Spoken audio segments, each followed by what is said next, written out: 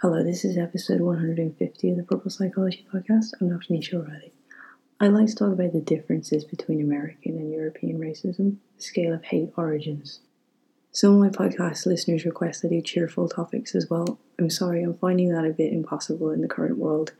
There seems to be too many difficult topics to talk about right now. So I'd like to talk about the scale of hate. I'm borrowing this from Music by Loa. It should be named the Loa by Music Hate Scale.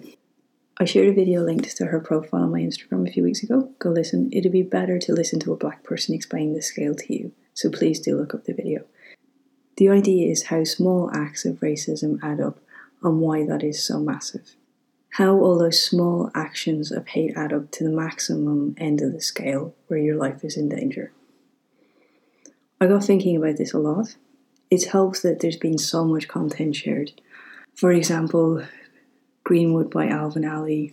I've also just finished watching him, which was a fantastic documentary piece as well, which allowed you to see Alvin Ailey being interviewed as well.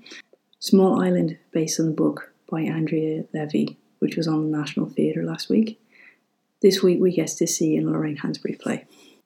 I've written about one of the resounding differences between racism and the assumption of the challenges faced by people with literacy difficulties, such as myself, and how those are interconnected, but that the reality is that my lack of ability to be able to read and write well doesn't put my life in danger. I can walk down the street and be less likely to be shot. It doesn't matter if I wear a hoodie. I'm not likely to be beaten up or to be racially abused. My life as a child or a teen was not put in extra danger. I could play safely with a toy gun in a park if I wanted to. I could walk down the street with a hairbrush. The assumptions about me did not extend to my safety. I was bullied, but that's different.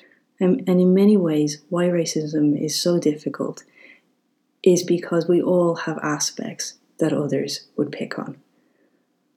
I've even exposed my own vulnerabilities in my book about my literacy, and others have used these as a means to harpoon me. It's a growth process that I've had to get over and get beyond. We use others' weaknesses or perceived weaknesses all the time to derail them. And so most people are chameleons. They change their spots. They don't show their vulnerabilities so that they can't be picked on, and that those unconscious biases can't be used against them. We all pretend to be able to read. But you can't change your skin tone, so you're always vulnerable. You can never hide from other people's judgment, and that is what makes racism so difficult. And that's where I see the elements that make up the small end of the scale that's outlined by Music by Loa. The judgments, the idea of being monkeys, left to live at the bottom of the poverty ladder, especially in Britain after the war. All the promises that were made to them and the reality of what they were left living in and in the displaced world, and the assumptions: can't you read? Can't you talk properly? Do you wash? Do you have shops where you come from? Do you live in trees? I've always known that there were signs in Britain after the war: no blacks, no Irish, no dogs. And of course the conditions that they were made to live in, and the jobs that were made available to them, and the poverty divide just fueled all of those assumptions and made it even more difficult for them to be seen in any way of equality. And when they did do better, and they did crawl up through the food chain, which is written about so wonderfully by the likes of James Baldwin, but especially by Lorraine Hansberry in A Raisin in the Sun. That play in particular outlines the deep challenges of a black family moving into a better white neighbourhood, and the rocks through the windows, which happened in reality for Lorraine at 8 years of age, living in Chicago, where her father challenged the segregation and the divided living. And in many ways, though I've jumped around and talked about Britain and Chicago, for me, European racism is based in those perceptions of people who were good enough to fight your war, but not good enough to live equally afterwards. And I'm pretty sure that I read an interview last year of Ruth Negea having monkey impressions done to her in the schoolyard as she grew up in Limerick, in a much later time frame. But the extreme end of the scale for me is based in slavery, and especially in the US. The right to own and torture another human, the abuse in every way, the dangers to your life. And for once, Hollywood has depicted this well for us with 12 Years a Slave. As has the writing of Toni Morrison, Alice Walker, Zora Neale Hurston. I read Barracoon very recently, which is based on the interviews done with the last living slave in America, and it wasn't published until 91 years after those interviews.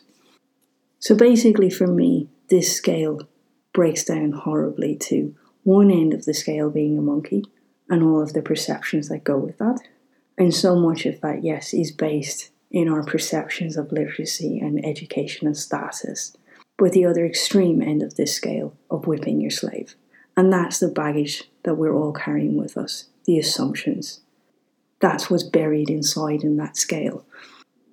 And in many ways, all globalization has done is to bring both extremes of that scale to everywhere in the world.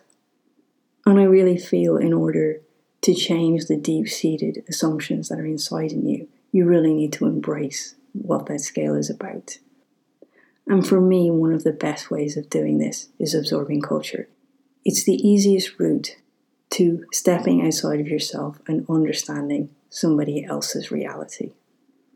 And I'd like to finish up lastly that when you have put your assumptions to rest, what I've realized is that integration and anti-racism is not just based on not having these assumptions anymore.